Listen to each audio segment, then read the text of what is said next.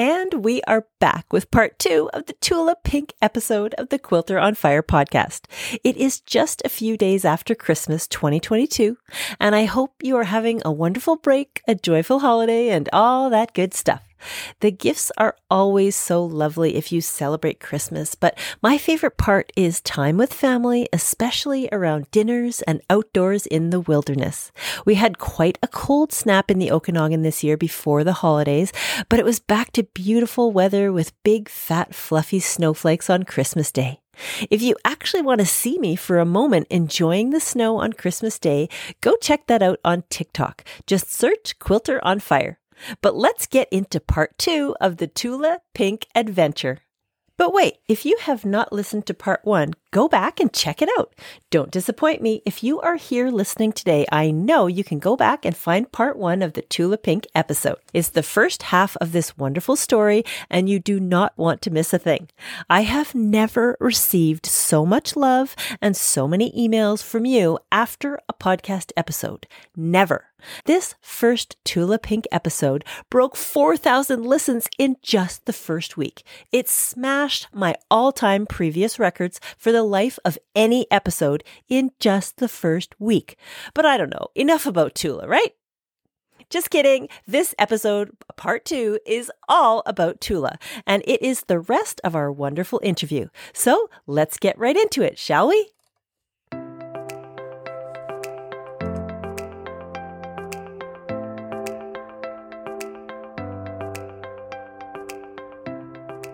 Hello and welcome to the Quilter on Fire podcast, where I explore quilting stories that will inspire, motivate, and bring you more joy and less overwhelm in the studio.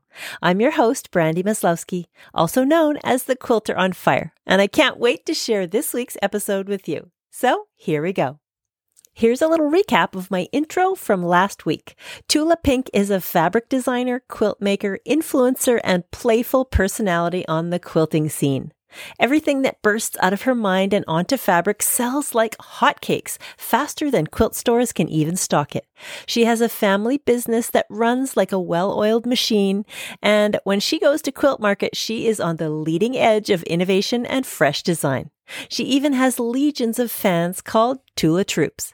We were just about to get into the 3 fabric lines in the coming soon area of her website, so let's continue with part 2 of my chat with Tula Pink.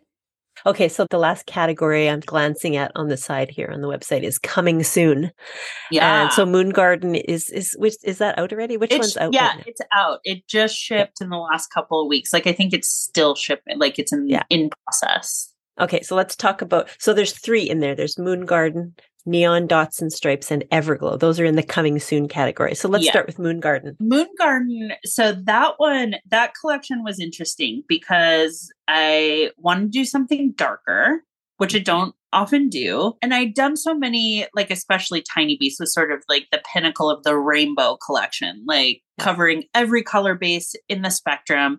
And I was like, you know what I really miss is doing colorways that are really specific, that it's like these colors all go together and it's the same colors in different orders in every print. And I hadn't done that in a long time because I've been doing the spectrum thing for a while. And so I knew I wanted to do that. And then I'm always, there are things that I say I will never do.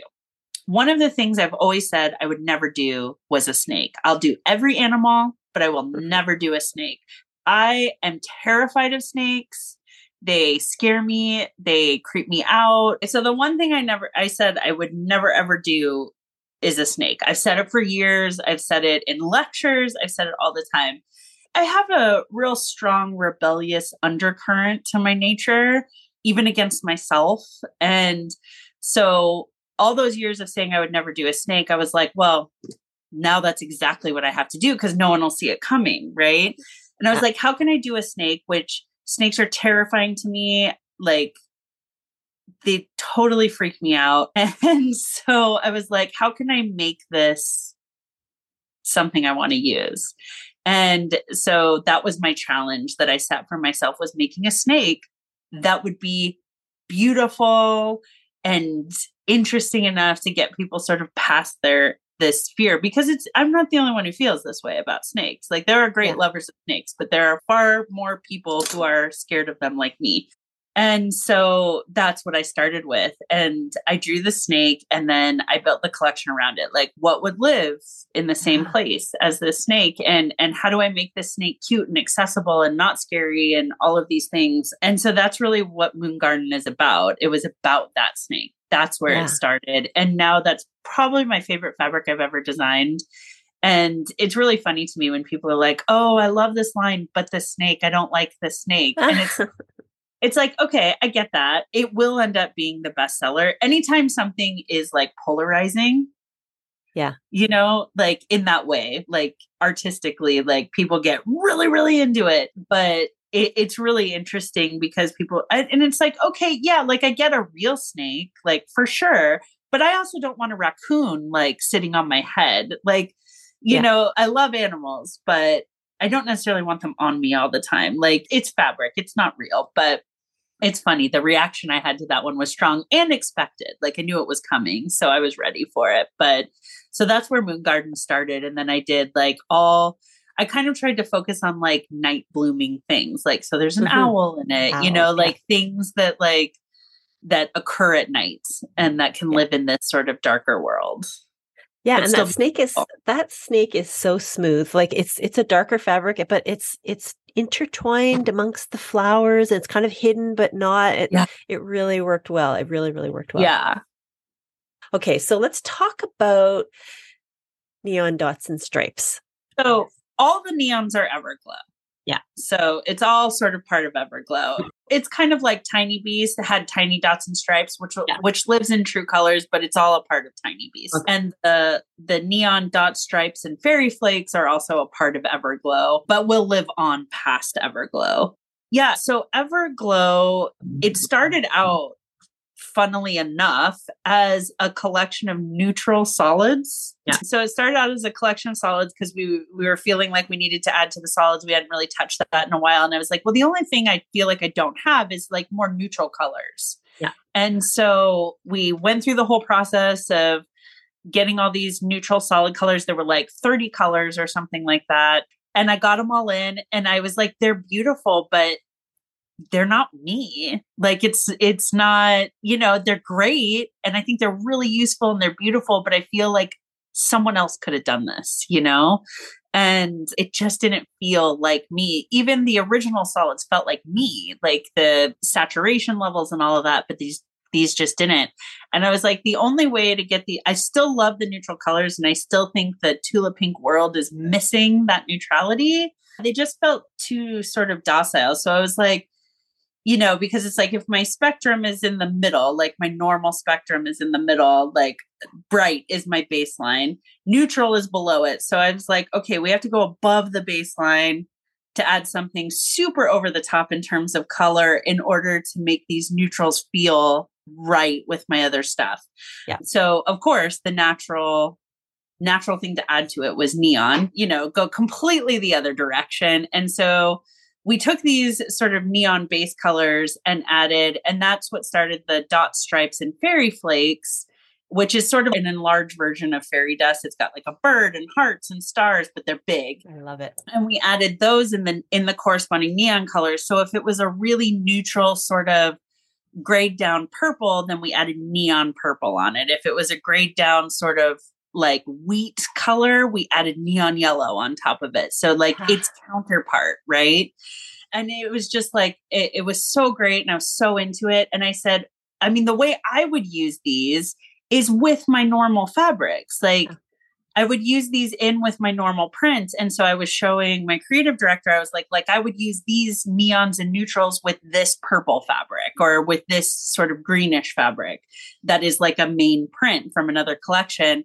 And she's like, how do we communicate that to people that this is designed to be used in conjunction with other things? I said, well, probably the best way would be to design new focal prints to tie them all together. So then each mini colorway, which there's 8 mini neon and neutral colorways from purple to, purple, pink, red, orange, yellow, green, blue, is to design a focal print that tied that one together that uses the colors I normally use, but then we'll put a little tiny hit of the neon in it just to communicate to people that this goes with this. Like, this is what ties these together.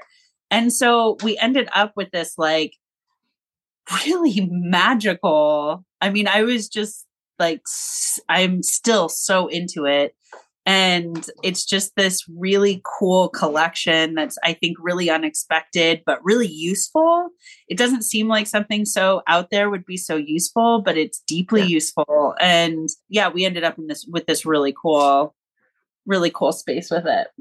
Yeah. And I got to get into some of the details because the animals are like, okay, let me just tell you, like, I for some reason, I'm really keying on the elephant's butt. Like, I just love this. I love his little butt, and of course the hippopotamus with the butterflies and the bird sitting on the back, oh my gosh, the animals are just incredible. The hippos, like fat little bodies under the water. I know. They're so great.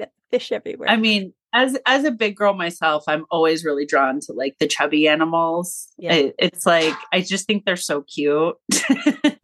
And when you look at all the shadows, they're all swimming in a different way. It's just adorable. Yeah, I love it. Well, and what I learned in doing that, because I had to sort of research how hippos swim, because it actually, when I started to draw it, I was like, how does this make sense? So when I was drawing the hippos, I was like, how do these things swim? And what I discovered is they don't swim. They walk. Oh, interesting. So they're never actually swimming. Oh. They more just sort of like walk across the ground and like peek their heads up. So that was fun to like make them do that. But that's one of those inside looking out things. Like, I was like drawing swimming hippos, and then I was like, how does this actually work so that I can draw this right? And then had to look it up and find out that it doesn't actually work that way. So I had to sort of because I had them sort of more doggy paddling in the beginning. Mm-hmm. Yeah. That's how I assumed they did it. So, sometimes you got to do a little research to figure out how a hippo swims, so you know how to draw its chubby little butt underwater. Yeah. Okay. So let's talk about a few of your collaborations. So we were talking neon already. So let's talk about Aurifil. Oh my gosh. I love Aurifil very, very deeply. I've worked with them for years. We were talking the other day, and they said that I was like really one of their very first thread collaborators, which I actually didn't know that. Huh. And so we've been working together for, I want to say like maybe it can't be that long. I don't know, forever it seems, but I just love their thread. It's never let me down. And that's why I keep working with them. And when I emailed them and I said, okay, I'm coming out with this new collection, and I'm going to have to start making samples in about 6-8 months, of this new collection. And I have looked everywhere for neon cotton thread, and it just like does not exist. I can't find it anywhere. And so I said, is there a reason that there's no neon cotton thread? There's neon nylon, there's neon poly thread, there's all kinds of other neon threads, but I can't find anything in cotton. And I am dominantly a cotton thread user. So they're like, well, I don't know. Let's see if we can do it. And so they went to work trying to figure out if they could do a neon thread. And what we discovered is that in order to stabilize the neon, it can't be a true neon, which is essentially like a glow in the dark. I mean, true neon glows to a degree. Yeah. And they're like, if we do that, it destabilizes the color. So we're going to take it as close as we can possibly get it so that it's optically neon without being chemically neon. Mm. And so that's what they were able to do. And I sent them some like early swatches of the fabric colors, and they matched it gloriously. And I mean, to the eye perceptibly, it's neon. Yeah. But it isn't chemically neon. So that way the quilts can still be washed. It can still be color fast. The color's still stabilized. And they really did a lot of work on that. And I'm super grateful that they like answer my call when I have weirdo ideas like that. That's so great. And that neon is available now in stores, right? No, it'll be available in March. Oh, okay. April. So that neon is coming soon in stores It's then. coming soon. So it's coming with, there's 3 versions of the collection that we're releasing because it is a limited edition color. So thread has to be produced in pounds. It's Okay. not like yardage, like minimums are, it's poundage, which is interesting to me. So it's 3 new limited edition colors: neon yellow, neon orange, and neon pink. Those are the most neon colors. When you get into the cooler spectrum, they're not truly neon anymore. They're just bright colors. Yeah. So those were the 3 sort of true neons. And so we developed those 3 new colors. And so on small spools, they'll be in a 20 spool pack with 16 neutrals and the neons. Oh, okay. So, because we have to have the neutrals in there too, because that's what the base of the collection is. Yeah. So there's like 4 sort of color categories. There's all kinds of bright neon pink, purpley pinky grays. Then there's sort of neutral orangey peachy colors, and that has the neon orange. So it's a collection of 4 palettes in a 20 spool box. And then we also have a 12 spool box that features the large spools, the 1,422 yard spools, which are more of a machine sewing thing. The small spools I use more for hand sewing. Yeah. I do use them on my machine for bag making, but when I get into a quilt, I need a big spool of thread. I don't want to be stuffing a bunch. Yeah. So 12 large spools with the 3 neons. And then we also did a neon only pack of 3 large neon spools. So, and then each one has a different animal from the Everglow collection on. So if you get all 3, then you get all the animals that's really cool. The whole collection. So with Aurifil in general, have you sort of been having Aurifil collections come out with different fabric collections, or how has that? I mean, I don't do them with every collection because I often feel that a previous collection will work because as much as I think I'm changing my colors all the time, I'm really not, and so many of my collections are rainbow that I find that often like the Curiouser and Curiouser thread collection will work for many of my fabric collections. Okay. So I don't really put out a new collection just to put out a new collection, because I'm a consumer too. And I want the things that I buy to be useful. Yeah. And I don't want people, if I find that with a new fabric collection, if I'm picking out the threads for it and I find that a lot of those threads already exist in a previous collection, then I won't redo it. Yeah. But with this one, with Everglow, these are colors I've never used before in any thread kit I've ever put together. So they're wildly different than anything that's come before it. So, but I put out new collections every year. They're just based on different things. Yeah. Sounds good. So let's talk. We can't go through this podcast without talking about Bernina. So you're an international spokesperson and an ambassador. And have you designed 3 machines for them? Yes, I have designed 3 machines for them. I am a avid Bernina fan, and I actually went to them and asked if they had any program that I could participate in because I was talking about Bernina anyway, and I was like, why not do this in a more targeted way? And I didn't even know they had an ambassador program, and I was like, listen, I love Berninas. I sew on a Bernina. I'm a super big fan. Like, can we work together in some way, that benefits both of us? And they're like, oh, well, we have this ambassador program. So I did that. And then after being an ambassador for a while, they had a Facebook contest to design the faceplate for a new machine. This was years ago. I want to say like 8, 9 years ago. I don't know how long it was. But again, time, not my thing. But a long time ago, they had this competition and they invited like 20 different designers, like industry designers, to design a new faceplate for the Bernina. And myself and Ricky Timms won that contest. And I was very committed to winning that contest. Like, this was not fun and games for me. I wanted my name on Bernina so bad. I would have done just about anything for it. So, and it turns out all I had to do is what I do best. So I designed that 350. And then I want to say it was 4 or 5 years later, they came back and they're like, we want to try this again, but on a bigger machine. What machine would you like to work on? And I said, well, I sew on a 770. And so I would like to be on a 7 series. Any 7 series, I think it's the greatest machine of all time. I love it to pieces. And so I designed the 7 series. And this was after I had already launched my Tula Pink hardware collection. So that was Yeah. like a new thing for me where I was making scissors and rotary cutters with Brewer. And we were manufacturing all of these hardware pieces. And they're like, okay, so design the faceplate. I was like, okay, I could design the faceplate, or we can do like a really sophisticated sort of subtle faceplate, and we can take all the metal bits on the machine and make them electroplated neochrome to match my scissors. Oh my gosh. And they're like, we can't do that. I'm like, oh no. you can do it. And so after a lot of R&D, and they really went, I don't know, maybe, I don't know if I'm pushy or charming that I get people to do these things, but they do them. And I'm so grateful. And that machine is just so stunning. And so we developed it. They found a way to actually neochrome or electroplate the thread cover and the metal base on the machine. And then we did a polka dot faceplate because I really wanted you to just see the metal because it was so different. No one's ever done it on a sewing machine before. It was totally unique. And I really wanted the focus to be there. And so we went through like all the R&D research and development on that. And they're like, we could do this on the 5 series also.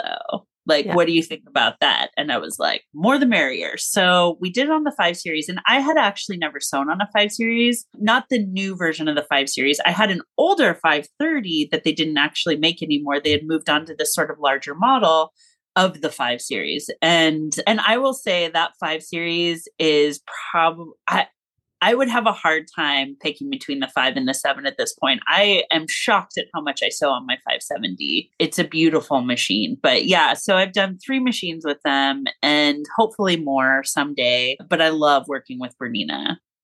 And so do you have like, you own those machines, obviously, with the designs on them? Oh, like, did you buy a bunch of them? Yes, I did buy a bunch of them. My mom bought a bunch of the 350. I own personally, like with my own money, I own 13 Berninas. Wow.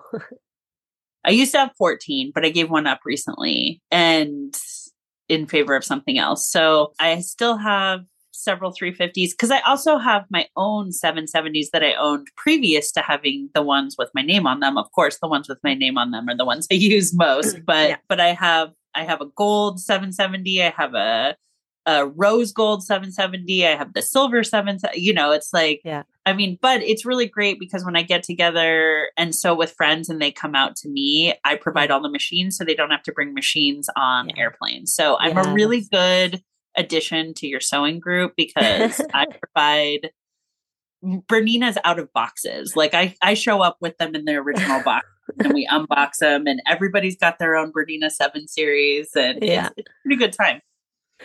Okay, that sounds good. And you also did some great things with Renaissance ribbons. Tell us about that. I adore Renaissance ribbons. They're a little company that makes a beautiful, beautiful product. And I've been designing ribbons, like woven jacquard ribbons with them for years.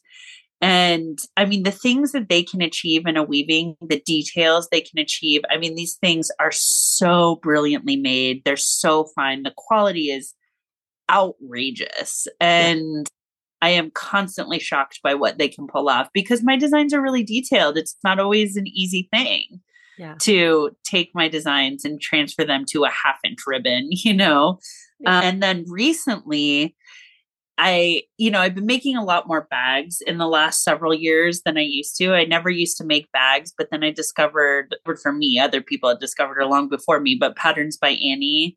And she designs these sewing bag patterns that are just insanely useful.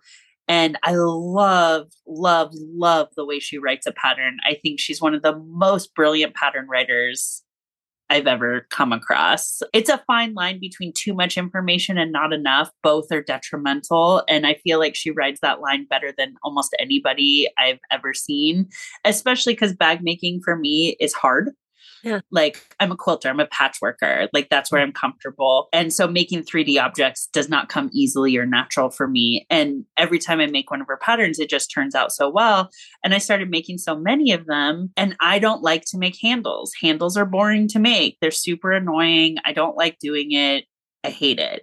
And so I have always used like webbing, like looked for interesting webbings to use on my handles of my bags instead of having to turn a handle out of fabric. Yeah. And I prefer nylon webbing because it doesn't absorb the oils of your hands. So, which is important on a handle of a bag, right? Yeah. And it's easier to clean and it's easier to work with, and it doesn't fray because you can just sort of melt the edges to seal it up. And so I went to, and creating webbing is a weaving process. And so it occurred to me one day that ribbons are also a weaving process, which probably should have occurred to me much sooner, but that's how slow my brain works. But, and so I went to Renaissance and I said, okay, you're weaving ribbons. Can we weave webbing?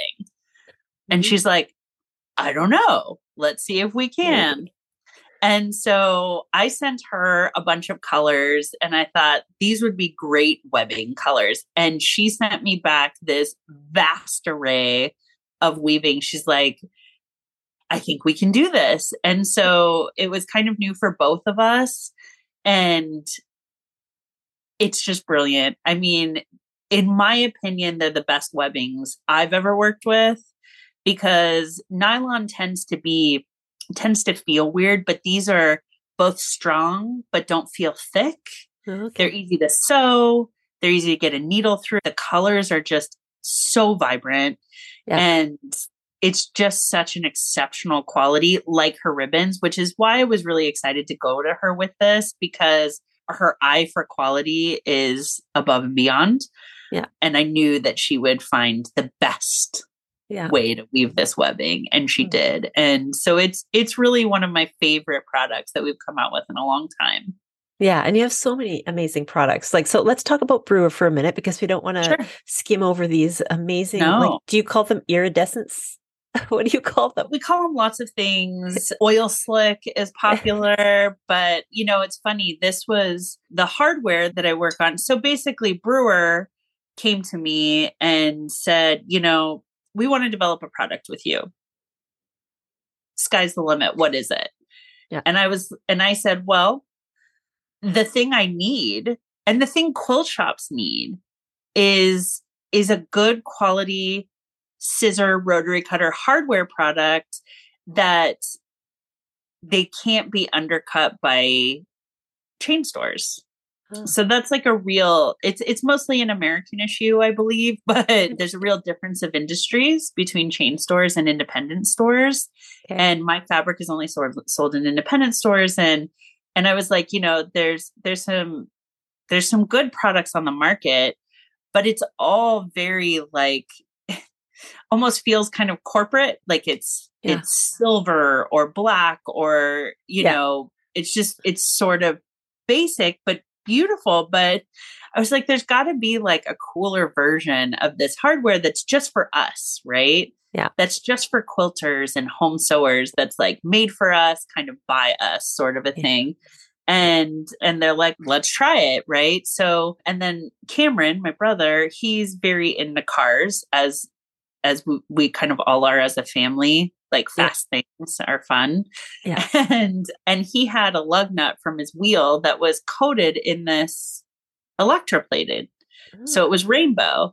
Yeah. And he's like, I'm going to bring this to the meeting and see if they can do this. He's like, I think that would be really cool. So in all honesty, it was Cameron's idea, not mine. So, I mean, it has my name on it, so I get the credit, but really it was his. He has very, very good ideas. But so we do that a lot. We bring sort of things that we're interested in from other industries into this industry. And this was one of those crossovers, because this was, becoming a really popular thing in the automotive industry, which is what we do on the weekends. Yeah. And so we brought it into this, and we got that first sample back and we were just completely blown away. We're like, this is the most beautiful sewing implement I've ever seen.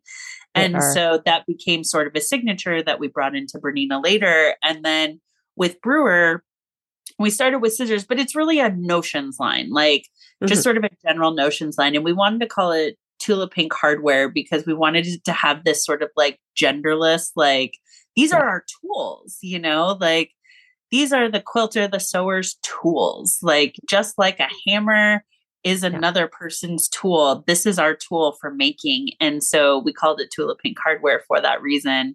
and it encompasses a lot of things. We make project bags, straight pins. We made USB, like for keeping your PDF patterns that look like little unicorns that were hilarious and amazing, like all kinds of things. But it's really a notions line for sewers.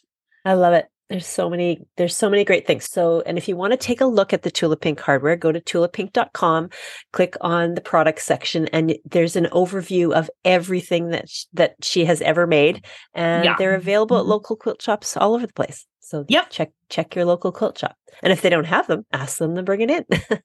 And online. And we have a listing on the website that we try to keep as up to date as possible of stores all over the world that carry the products. Okay, so now I know that you love English paper piecing. You're like an absolute beast when it comes to English paper piecing in the best way. But tell us the story of the gigantic Millefiori quilt. Oh my gosh. Okay. So it wasn't my first English paper piecing project. So the quilt pattern is called La Passacaglia. Yeah. And most people call it La Paz because it's a mouthful. So, and it came from this book that was put out, I don't even know when, but by a French publishing company and years ago. And I actually found it at like a yard sale, like a yard sale of a quilter. And I pulled out this book, and it was the most insane quilts I'd ever seen. I mean, these things were insane, just completely bonkers. Like I'd never really seen anything like it. Yeah. And so I bought the book for, I want to say like 50 cents or whatever at this yard sale. And I fell in love with the La Paz quilt, and I wanted to make it. But the actual finished quilt was like, I want to say like 48 by 55 or something, really small. Yeah. And I don't make really small things. If it won't cover my body, I'm not interested in it, because that's what a quilt is to me. The beauty of a quilt is that it's utilitarian. So I want it to be useful. And so I took the pattern, as I do with someone else's pattern. I always find a way to sort of change it into something else. And I took the templates and I just blew them up like a random amount. I can't even tell you. It was like 247% or something stupid. It was not like a standard increase in scale. And I felt like the best way to execute it was to English paper piece it. I don't know that it was an English paper piecing pattern to begin with.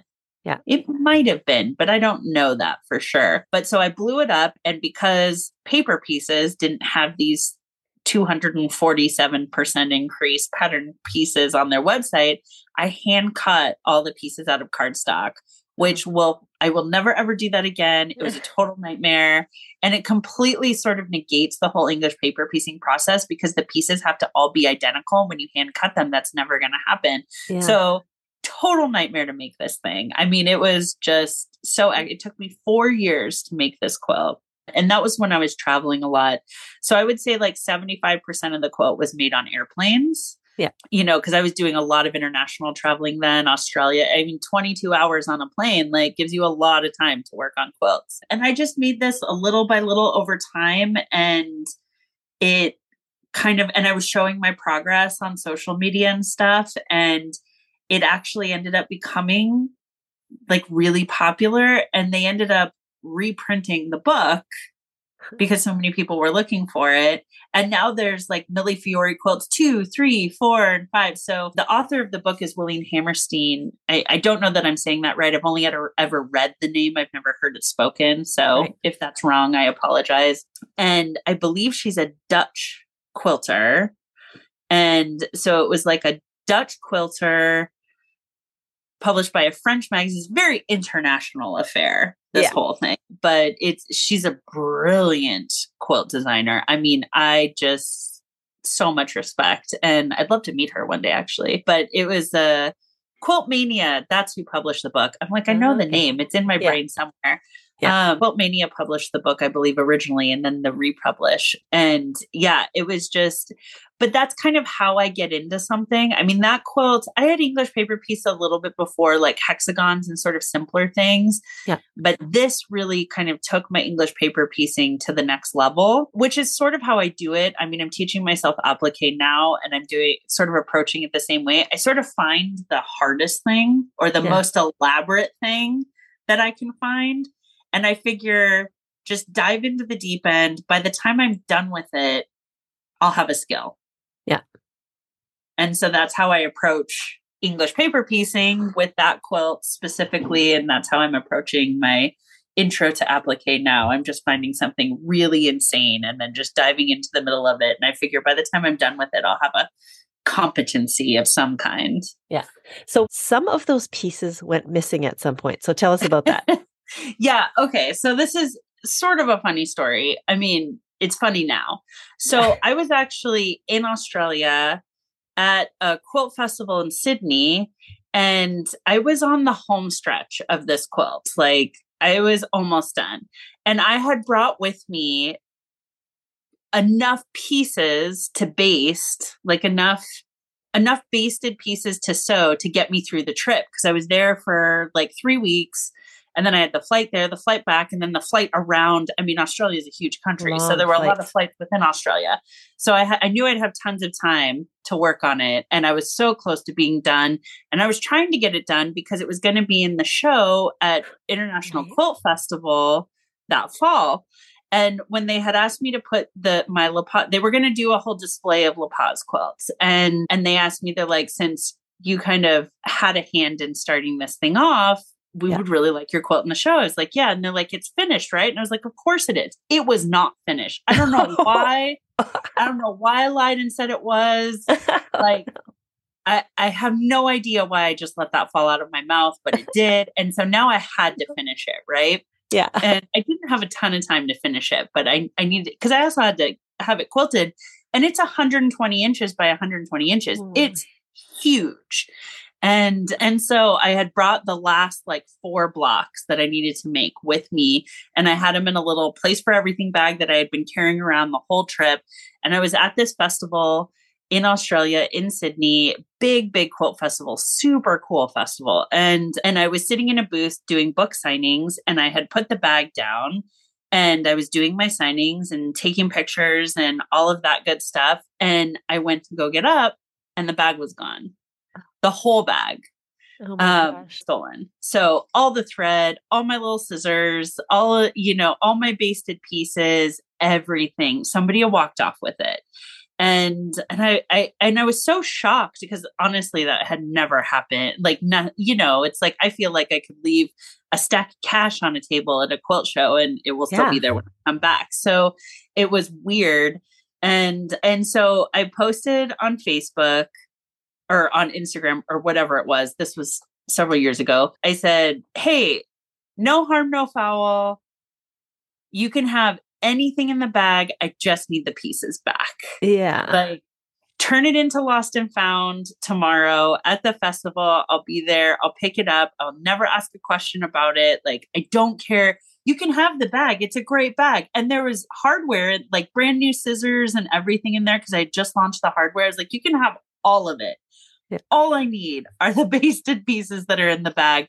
Well, and it had to be somebody who didn't know me that took it, because anybody who knew my work or knew me, the bag was made out of unreleased fabric that wasn't coming out for months.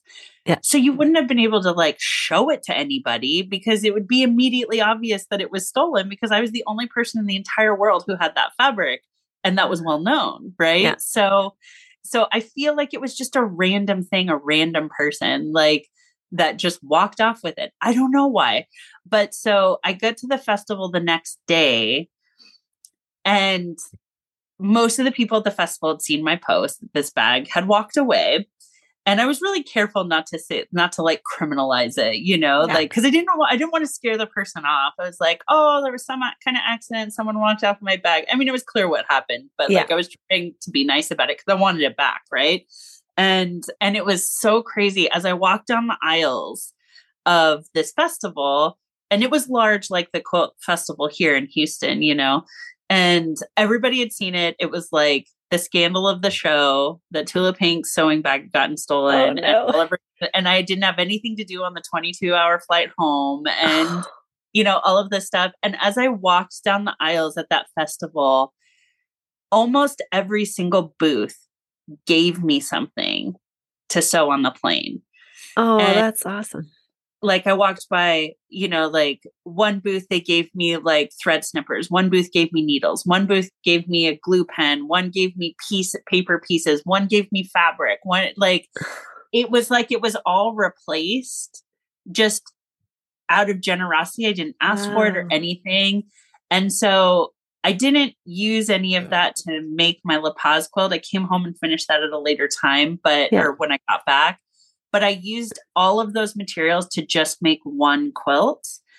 Jen Kingwell gave me a pattern and pieces, one of her patterns and pieces, the Smitten quilt that her daughter, Lucy Carson Kingwell, wrote. Sue Daly gave me glue and needles. And, all these Australian vendors gave me all of these things. And it was so cool. So I made one quilt out of just the fabric, just the things that people gave me. Like I didn't add anything else into it. And that quilt to me is still one of my favorite quilts because it represents sort of the kindness of our community. Yeah. The way we sort of get together and help each other. That brings me right into my next question, actually. Okay. This is the last question before the break. What brings you joy? What brings me joy is working with my hands on anything. I mean, that's my thing. Drawing works with my hands. Piecing and sewing works with my hands. I love to bake. I work with my hands. Like working with my hands is when I am 100% the happiest. Yeah. Oh, that's so great. Okay. Right now we're going to take a quick commercial break. And then when we come back, we're going to talk all about Tula's studio space, which I'm guessing might be the size of a warehouse. We're going to talk about what's coming up next and quickly do her lightning round robin. You don't want to miss this. We'll be right back. So here's who's supporting the podcast today. Without advertising, this podcast would not happen. And every one of today's podcast sponsors has contributed to the prize, and one lucky listener will win it all on January 1st. Today's advertisers are Free Spirit Fabrics, Aurifil, and Oliso. Free Spirit designer Tula Pink's iconic fabrics are sought after by makers across the globe. Her signature designs have been adapted to fabrics, woven ribbons, paper products, needlepoint kits, embroidery patterns, and sewing machines, and can be found in independent fabric shops and retailers all over the world. Tula is most recognized in the industry for her dark sense of humor, a flair for hiding animals in the strangest of places, artistically, not literally, and her boldly unique use of color and pattern. You can learn more about Tula at freespiritfabrics.com or through her social media channels at Tula Pink. Aurifil is an accomplished Italian company based in Milan, Italy, who specialize in the production of the highest quality 100% cotton threads from the Mako region of Egypt. The threads have achieved worldwide success thanks to a dedicated community of sewists, quilters, designers, artisans, and craftspersons who herald the thread for its versatility, its strength, and the fact that it produces virtually no lint. In 2023, Aurifil will celebrate 10 years of partnership with the amazing Tula Pink by launching a brand new collaboration. 3 custom colors of 50-weight thread dyed to match the neon hues in Tula's upcoming Everglow collection. Be sure to subscribe to Aurifil's newsletter for more information. The Oliso TG1600 Pro Plus Smart Iron has iTouch technology. Simply touch the handle and the iron lowers. Ready to work. Take your hand off and the patented scorch guards lift the iron off the board, preventing scorches, burns, and tipping. It's not only safer, but it also saves time as well as your wrists. 12-foot swivel cord, 12.7-ounce water tank, and ceramic flow sole plate are just a few of its new features. Pair it with the M2 Pro Mini Project Iron and your pressing needs are complete. Follow them for more at Oliso Home on Instagram. And we are back with Tula Pink. Tula, I want to talk about your studio space. I can't even imagine how you store, keep process all the fabric that you create, but can you give us a glimpse into your studio? Yeah. I mean, my studio is what is supposed to be my living room in my house and always has been. So in every place I've ever lived, I've never had a living room. Like I've never owned a full size sofa. So yeah, I mean, I think people like assume that it's something grander, but it isn't. It's my living room because this is where I live. It's a living room and my dining room, to be honest, but it's just the main section of my house. I mean, to be fair, my house is very strange. It's not like a normal house. Yeah. It actually used to be a carriage house and barn and hay loft. So it's like a 3-story. It's not house-like at all. It looks a little bit like a big brick block. Yeah. It looks a little bit like a warehouse, but it isn't one. So that's where my studio is. Storing all that product actually happens offsite. So I do have like a more traditional warehouse situation where I store my archive. Because to keep it in my house, it would be insane. Yeah, like I mean, where do you even put all, like you have samples for everything. Where do you put all that? I do in the warehouse, most of it. The quilts stay with me, but most things go to, I mean, saying warehouse makes it sound like massive. It's not, it's decent, but it's not like a crazy, like warehouse, but it's really cool. So we have all of my archive there, all of my bolts. I only keep in the studio what's current. So I keep in the studio all the fabrics that are currently in stores. And that way I mean, my scraps are obviously from forever, but and when I say scrap also, I'm probably not talking about somebody's normal size scrap. For me, a scrap is like anything smaller than a half yard is a scrap for me. So I do have a pretty extensive catalog of old fabrics in that form. But I keep on these little mini bolts, just what's current. And then when I run low on something, I can go to the warehouse and get more of it to restock it here. But that makes it so that the samples I make are only being pulled from what people can get. And then when I go to make something for myself where that doesn't matter as much, that's when I get into the older stuff. But I have to go offsite to do that. So it's a little tricky. But yeah, I mean, my studio space is as much as like I have a thing about white, it's all white. Yeah. My ceilings are white, my walls are white, my floor is white. It's like a white box. And that's important to me because I only want to see my work when I look around the room. I don't want to see the room. And so that's kind of the first thing I did when I bought this house is I took, because the hardwood plank floors, we sprayed all down white. Everything's white. So all you see is the fabric and the quilts when you're in the studio. And where do you go in your home when you're doing your hand piecing, your EPP? Do you have a special spot you love the most? I do. I have a hand piecing room. You do? I do. I actually did a video on it a few weeks ago, so you can actually see it. Oh, I'll have to go check that out. But I don't know what the room is supposed to be in the house. I mean, again, it's like the most unconventional floor plan for a home. Like it would be very difficult to raise a family in this house. It's bizarre, which is what I love about it. But when you don't have kids or a partner or anybody else that you have to consider when organizing your space, you can do things like dedicate an entire room to hand sewing. So that's what I've done. And it was the library of the house originally. Okay.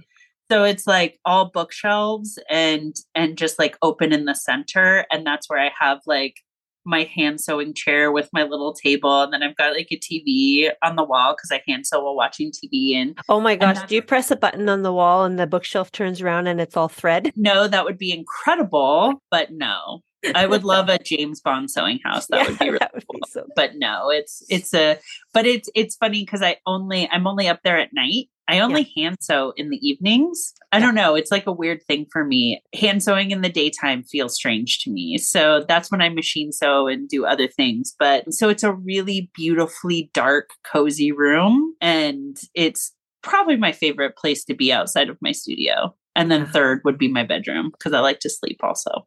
Yeah, that sounds so great. Okay, we can't forget about all these incredible makers who provide you with samples using your fabric. Yeah, that's actually a recent thing. So with Everglow was sort of the very first time I ever reached outside. Oh, really? Oh, sample makers. So have you made all these samples yourself?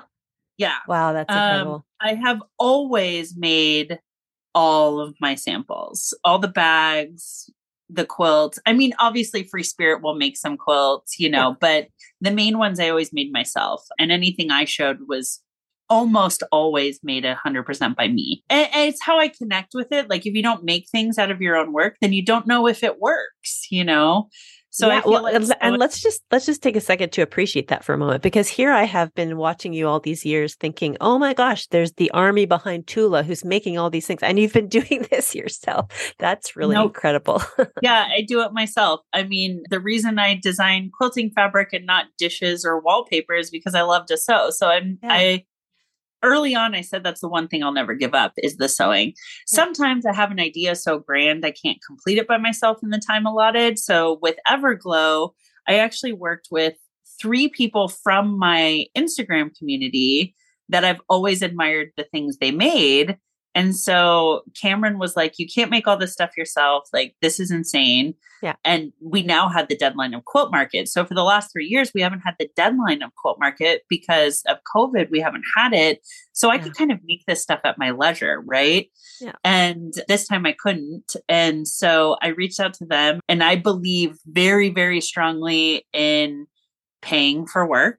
Yeah. And so I led with that. I was like, listen, this is not a favor I'm asking of you. I will pay you for this work properly. And, like no discounts, no nothing. I won't work for free. I won't ask someone else to work for free. Yeah. I think this idea of working for promotional value is insane and was clearly developed by some evil mastermind because it's a crazy thing to ask somebody to do. Yeah. And they were super game and they did great work. And so I worked with, I'll just give you their Instagram handles because that's the best way to find them. But Strawberry Quilt Cake, Quilting Alyssa, and Rock Baby Scissors, who all 3 make exceptional things and make them very, very well. So I knew that they would be able to work at the level I really needed, because when you take something to a professional industry event, like these things need to be well made. They can't be slapped together. Yeah. It's a professional show. We're supposed to be the professionals, so it needs to look that way. Yeah. And they exceeded my expectations 1,000 times. So I will definitely be working with all 3 of them more going forward. And it was a scary thing for me. Like I make everything myself, so I own anything that happens and, mistakes or whatever. And so that was a scary thing for me to sort of work with other people on samples, and they put all my fears to rest, and all 3 of them made exceptional things. So awesome. I was really excited. Okay, great. And I'll have their Instagram handles in the Tuesday podcast preview, so you can check those out. Okay, a couple little things before we get into the lightning round robin. Was it Cameron who was kind of the instigator behind the Tula Tuesdays? Oh, yeah, totally. I would have never suggested filming a weekly video. That's basically my nightmare. Yeah, I mean, that came about. So I was actually out of the country on a teaching trip when COVID hit. So I was on a cruise ship. Teaching on a cruise ship. Yeah. When they made the mysterious they on the news made the announcement that, all these countries were going to be shutting down travel and entry and exit and all of this stuff. And we didn't really know what was going to happen. So it was actually my mom's birthday. So we had been celebrating and we had worked during the day, and then we were out at dinner. We were celebrating. We were like, celebrating mom's birthday. And our waiter came up to the table and said, just so you guys know, it just came across that we're going to be turning around tonight and docking back in Miami by tomorrow morning. And everybody needs to be off the ship by like 7 a.m. Wow. Because they were afraid we wouldn't be able to get back into the country if we didn't go immediately. So mid-trip, we turn around, the whole thing. It was chaos. So 5,000 people on this cruise ship are trying to book flights, because none of us expect to be going home. So it was chaos. And then we had to go pack, because on a cruise ship, you have to have all your luggage out the night before. It was a crazy thing. Yeah. And so basically I got back to the studio the next day, late that night, because it took us a long time to get home, last minute, got back home to the studio. And then the next morning, Cameron shows up for work and he's like, okay, you're not traveling. You got to do something else. Mm-hmm. I'm like, something else, like just be and have that be nice. Let's just have a holiday. I mean, and I think that's why we work so well together. It's like, there's no time to be idle. Like if something doesn't work, even if it's not your fault, you got to figure it out and do something else. And so he goes, you usually spend 6 to 7 months traveling around the world, communicating with all of your people. Yeah. You have to fill that some other way. There has to be another way to reach all those people without, now that you can't do this, we have no idea how long. And I think he had the foresight to see that this was going to last a lot longer than I think I thought it would, or many people thought it would. I mean, because I remember him saying, he goes, this could go on for years. I'm like, what? No, that's crazy. I was like, I'll be back on the road in like 3 months. And 3 years later. And so he goes, let's just do a video. He goes, they don't have to be quick. We're not going to do a highly produced thing. It's not going to be a stressful thing. He goes, you just need to keep in contact with people. Mm-hmm. He's like, that's such a big source of energy for you in your work that you have to do it. And so we started doing the Tuesday videos and it just became a thing. Yeah. And it is super crazy. And I'm so grateful that we've done it. It's, it's become something I kind of look forward to, even though in the beginning I was like, absolutely not. But I think we started them like that very week, like the very next week, we started doing the videos. And we were looking at something the other day, and I think we're up to like over 150 videos. Wow. That we've done, which is crazy. It's brilliant. I mean, I guess I'm saying Cameron's brilliant, right? So let's give him that credit. No, yes. Let's give him that credit. I shouldn't talk about it so much. Somebody's going to poach him. Yeah, that's right. The $1 million will take you away. It's been tried. I will say people have tried. He's been headhunted. Yes. Okay. So I'm really interested in this question. I've been trying it out, and I don't know how long I'm allowed to say that it's a new question. I've probably asked it a dozen times on my podcast, but what is your favorite time of day? My favorite time of day is early morning, like early morning. And I'm not a morning person. Mm-hmm. Like no one wants to be around me at that time, but that's the time of day I like the best, when everyone's still asleep and it's really quiet. And I can like go outside, take a walk, whatever. And there's just no one. It feels like you're the only person on planet Earth. And I love it. Oh, that's awesome. Okay. So we are about to get into the lightning round robin. It's a series of rapid fire questions. And it's super fun. Are you ready? Yep. Ready. Okay. What is your must-have will travel tool or notion for EPP that you love? Oh, glue pen. Okay. Obviously. What is a skill you'd love to learn in quilting? Embroidery, like hand embroidery. I'm not great at it. I can do it, but not well.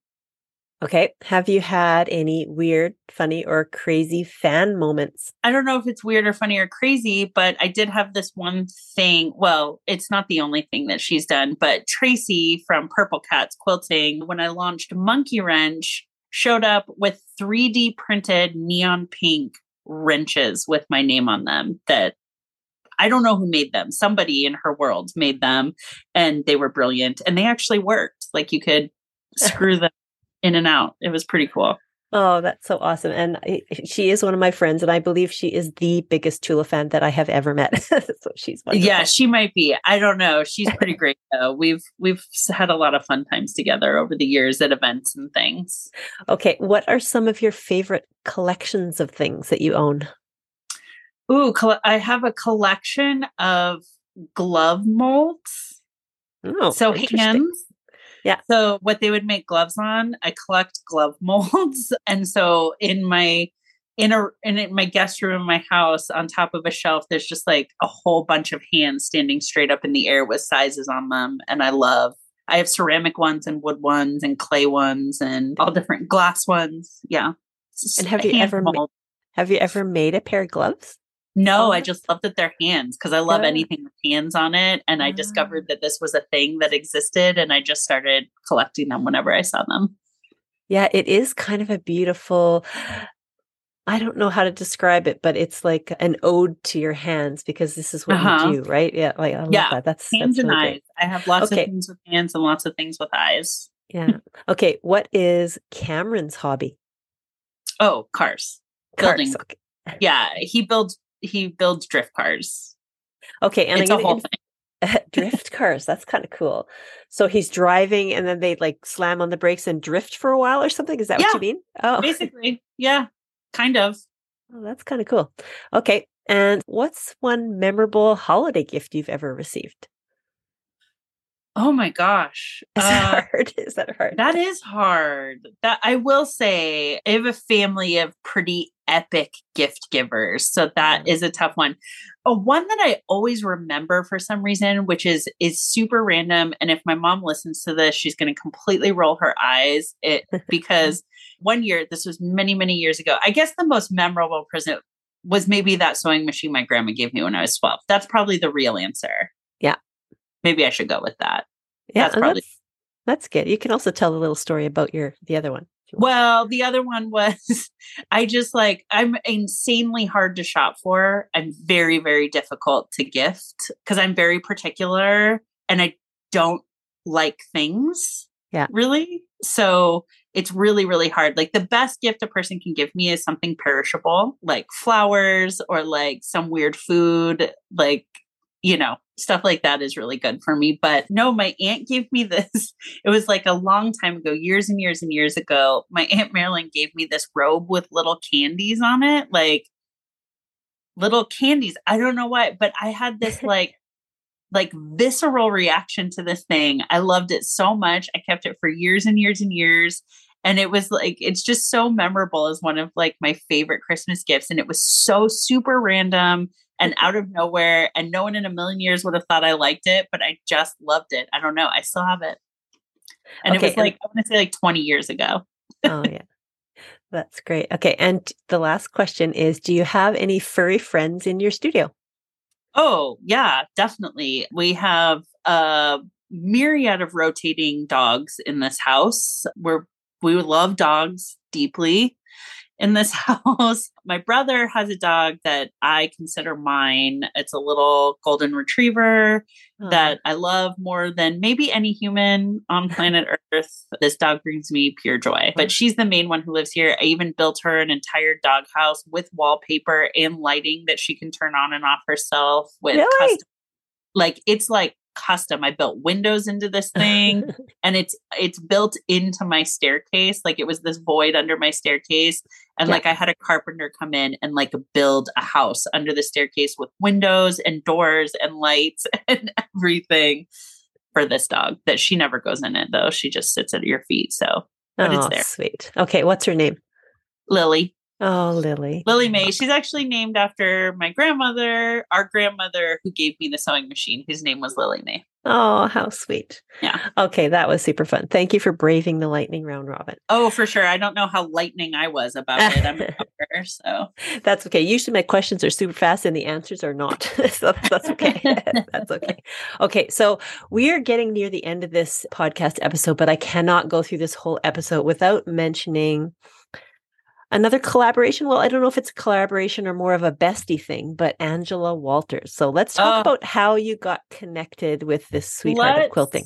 Talk about Angela Walters. Yes. Angela is a goddess. I will never, ever have anything bad to say about her because I don't think anything bad exists about her. She is my quilt wife. She is one of my dearest friends and just a mad genius at quilting. And I don't think, if you've never seen her work in person, I don't think you can fully appreciate how talented she is. Because what I think never really comes across when you only see pictures of her work is actually how tiny it is. Mm. Like, I've seen a lot of quilters do pebbles. Her pebbles are miniature. I mean, these things are like smaller than my pinky fingernail. They are so, so tiny. And like, I want to say like sometimes her pebbles are like 1/8 of an inch. Yeah. And they cover a vast space and she does it quickly. It is magic what she does. Anyway, we could probably do a whole podcast about how much I love Angela Walters. That's a different thing. But yeah, we met kind of by accident. We know how long we've been working together because she quilted the first quilt for me when she was pregnant with her daughter. Okay. So, and she actually like quilted my quilt quickly in order to give birth to her daughter. So that's how, so as old as Haley is how long we've known each other. Yeah. So it's been like, I think she's like 16 or 17, something like that now. She's a teenager for sure. Yeah. So that's how long we've been working together. But she lives about 45 minutes from me, which is very convenient. And we met totally by accident. We actually have different stories about how we met. And it's now been so long and we both told them so many times that neither of us really knows which story is the truth at this point. But yeah, it was totally by accident. I was looking for a quilter. She was relatively new to quilting professionally. She'd been quilting a while, but not as a business. And I was a relatively new fabric designer. And so the beauty of our relationship is that we sort of evolved together to the point where I don't really think you can separate us and still really understand each of our work individually. Yeah. I mean, her quilting is so much a huge part of my quilt. Yeah. Obviously, she's what makes my fiber art into a quilt, right? Yeah. Yeah. So my patchwork isn't a quilt until she gets her hands on it. And so it's really, really like and it's really cool because our businesses have really grown sort of at the same rate, like together. Yeah. Which has been really cool. So, and we've been together since the beginning. I think I'm like her only customer at this point. Because she doesn't quilt for hire anymore. Yeah. She does all these other things, but she still quilts for me. Yeah. And yeah, I mean, she's magic for sure. That's so great.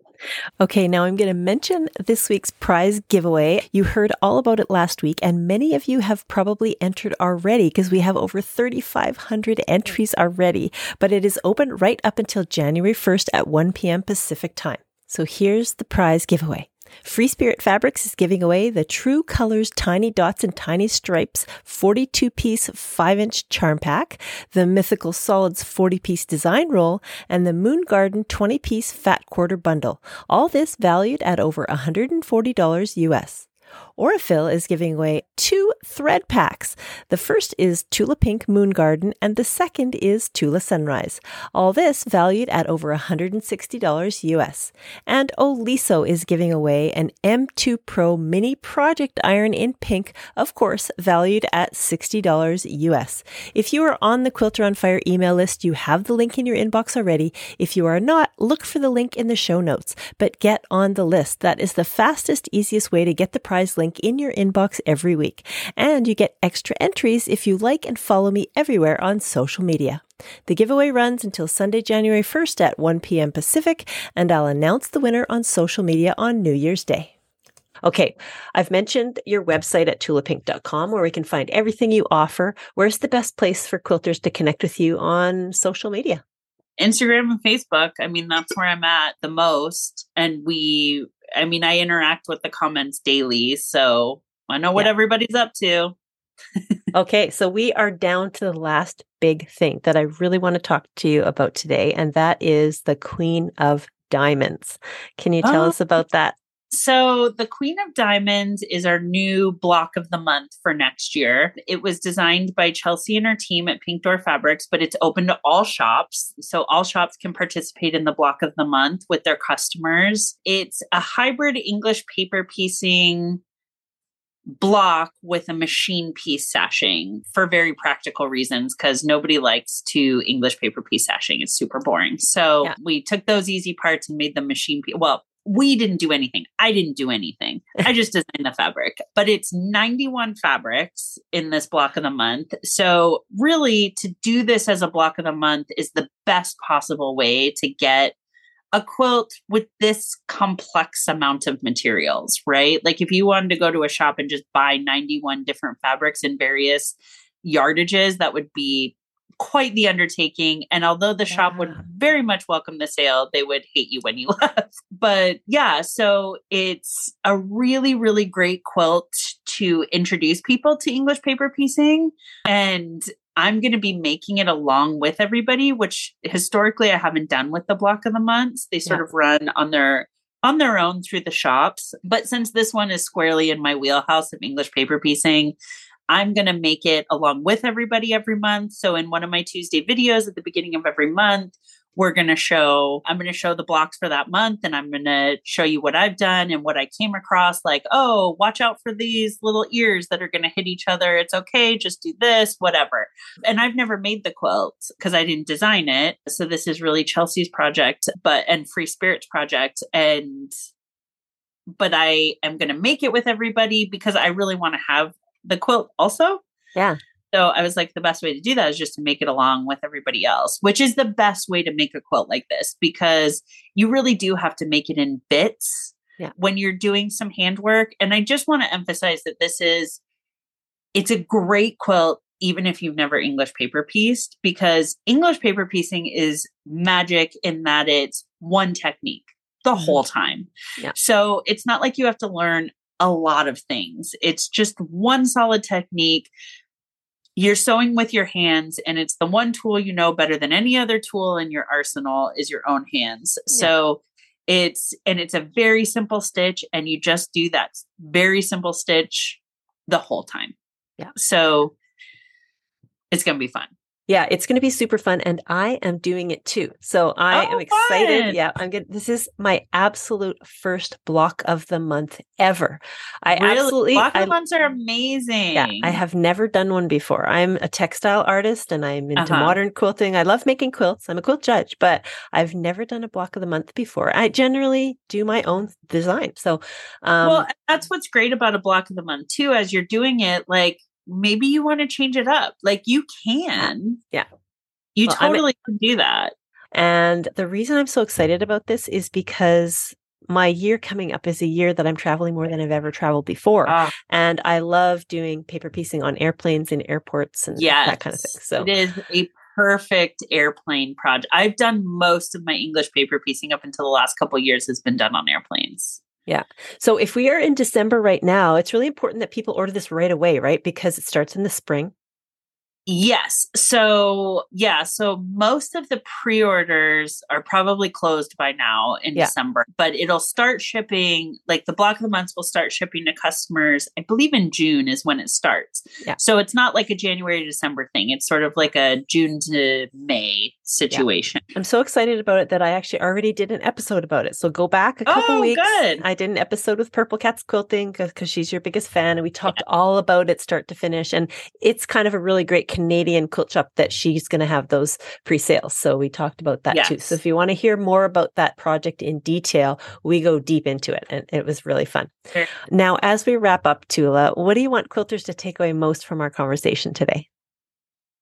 Oh gosh, nothing. I don't ever try to manage someone else's experience of anything. It's a futile effort. I mean, if you enjoyed something, that would be the best. If something sparked something for you, that would be incredible. But I have zero expectations on that front. Yeah, that is such a great answer. I've never had that answer before. Like that's kind of like it's like a you do you answer. Like I'm not going to. Yeah, that's kind of my whole philosophy. That like I'm so great. Do you to the core for sure. That is so great. Okay, so Tula, I just loved having you on the show. Thank you so much for sharing your story. Thank you. Thanks for having me. This was fun. So that was my show with Tula Pink. One thing that really delights me in all the research I've done preparing for this interview and the vast amount of sharing her world that Tula does online, she has the Tula Tuesdays and she has been interviewed many times over the years. One thing that stood out for me was that everyone seems to ask Tula, what's your favorite this? What's your favorite that? What's your favorite color? What's your favorite fabric? What's your favorite quilt? And I remember in one Tula Tuesday, she was talking about a quilt and she suddenly stopped herself and said, this has to be my favorite quilt of all time. And then she said, wait a minute, I say that about every single quilt. And so the thing I love is just the raw kind of, it's like an honest thing that comes out. She said, I guess I have lots of favorites. So she's just really in the moment. And that's one really cool thing that I admire about her. Another thing I was left with after this interview today is that the thing that Tula is that she's very much at the level of like monster status when it comes to fame. And I'm using that word in a very, loving way, but she's very, very big in the quilting world. And like sometimes people stop dead when they see Tula walk by. And so having said that, I mean, it makes sense. She's delivered thousands of designs to her fans at such a high level and with such consistency that there's Tula troops, actually. My point here is that despite all of her success, she's very real in the moment and focused on bringing her best self to her community. And I loved sharing her story with you today. Are you a quilter who wants to get creative and take a step into textile art? Well, you've come to the right place. Introducing the Square One Bootcamp. Stepping into textile art. Join the Quilter on Fire, that's me, for a 3-day boot camp starting January 3rd for a creative escape you need after the holiday madness. You'll make a small textile art piece, start to finish, over 3 days with your own original art element as the feature. This is the perfect place to get your creative groove on. Go to quilteronfire.com. Registration closes January 2nd. Oh, and one more thing. I'm going back to London. I'm so excited. My trip to the Festival of Quilts Birmingham was so much fun last year. You might have had a little bit of FOMO when I was posting all the best bits on social media. It was amazing. And they've asked me to do it again. It's coming up in August and there are limited spots available. So call Judy at Opulent Quilt Journeys today. 1-877-235-3767. And now, if you've made it to the end of both of these Tula Pink episodes, past all these little commercials at the end, you are in for a little surprise because I asked Tula one more bonus question at the end. So here goes. What is one English paper piecing tip that you must share with your students every time you teach? I know it's your favorite thing to teach. So what's one big tip that you just must share? I think the most important tip is consistency over perfection. A lot of people strive for perfection. It's a futile effort. It's a useless waste of time. And it doesn't really matter as much as consistency does. So don't worry about how tight your baste is or how good your stitch or how close together your stitches are. Make sure your stitches are the same every time and your baste is the same every time. And that is far more important than it being perfect. Oh, that's a great tip because sometimes if you baste too tightly, it's hard to get that stitch in. Exactly. And if you baste a little looser, it's easier. That's okay too. It just needs to always be that loose because if you have a loose baste and a tight baste, then your pieces won't fit together. So consistency is far more important than perfection. Yeah, that's so great. What an excellent tip. And what type of thread, what weight of thread do you use for EPP? I use 50 weight or a full 50 weight. So it's the same weight I use for machine sewing. It's strong enough because you have to remember when you're English paper piecing, that thread between the two pieces is the only thing holding them together. Yeah. So going to an 80 weight thread, it's just not strong enough. Yeah. And cotton thread is by far superior to any other type of thread when it comes to English paper piecing, which I'll talk about in my videos. I feel very strongly about it. And I have backup research to support it. But 50 weight Aurifil thread is, in my opinion, by far the best thread for English paper piecing. Well, what a great way to end the show with a bonus tip about English paper piecing. Consistency is far more important than being perfect. So that's a wrap on my 2-part series with Tula Pink. It was so fun to have her on the show. I hope you liked it. And if you did, please write a review or share this podcast with a friend. Thank you for listening to the Quilter on Fire podcast. Until next time, dream big and have fun in the studio with the Quilter on Fire.